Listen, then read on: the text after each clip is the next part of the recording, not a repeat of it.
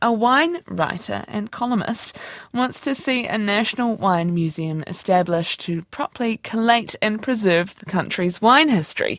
John Saker, the editor of wine newsletter Te Whenua, says Aotearoa's approach to keeping wine history is piecemeal and uncoordinated, with our National Winegrowers Association not even having an archivist on staff. He joins me now. Good morning. Good morning. That guy sounded like he's inside a wine barrel. He did, didn't he? Yeah. Well, let's talk about wine barrels. Why does New Zealand need a wine museum?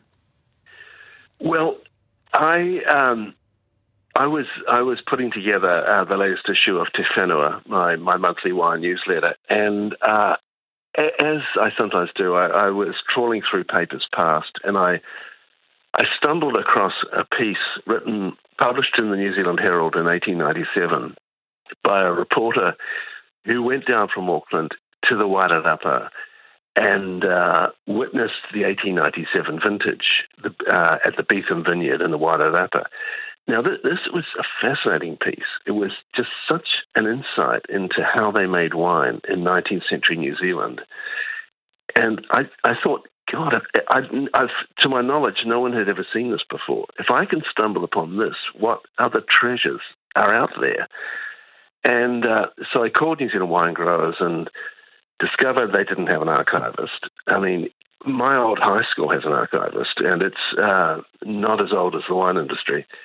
The more I thought, it's time to do something about this. And a national wine museum, which collates all we have and gives the impetus to dig a bit deeper, made perfect sense. And so that was I turned my opinion piece in that issue into a call for a national wine museum.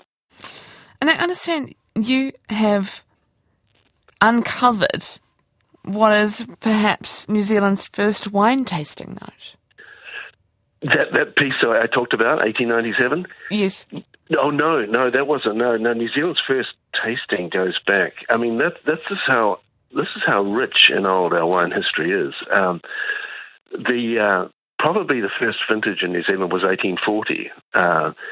Busby made wine from the vines he'd planted in front of the Treaty House in Waitangi in 1840. And we know that because the French explorer Dumont d'Urville visited Busby in that year, months after the treaty was signed, tasted the wine that Busby made, and went back to his ship, Astrolabe, that night and wrote New Zealand's first tasting note. Un petit vin blanc léger, he wrote, a light white wine, and proceeded to tell us how delicious it was. That was the beginning of the industry as we know it. Oh, that's amazing. If you were to get your wish list of a wine museum, where would you like it to be in New Zealand? Well, that would be up for the industry to decide. I imagine Marlborough would put its hand up first, and there would be some sense in that. It is the big beating heart of certainly the export side of the industry. But I imagine some other regions could lay claim.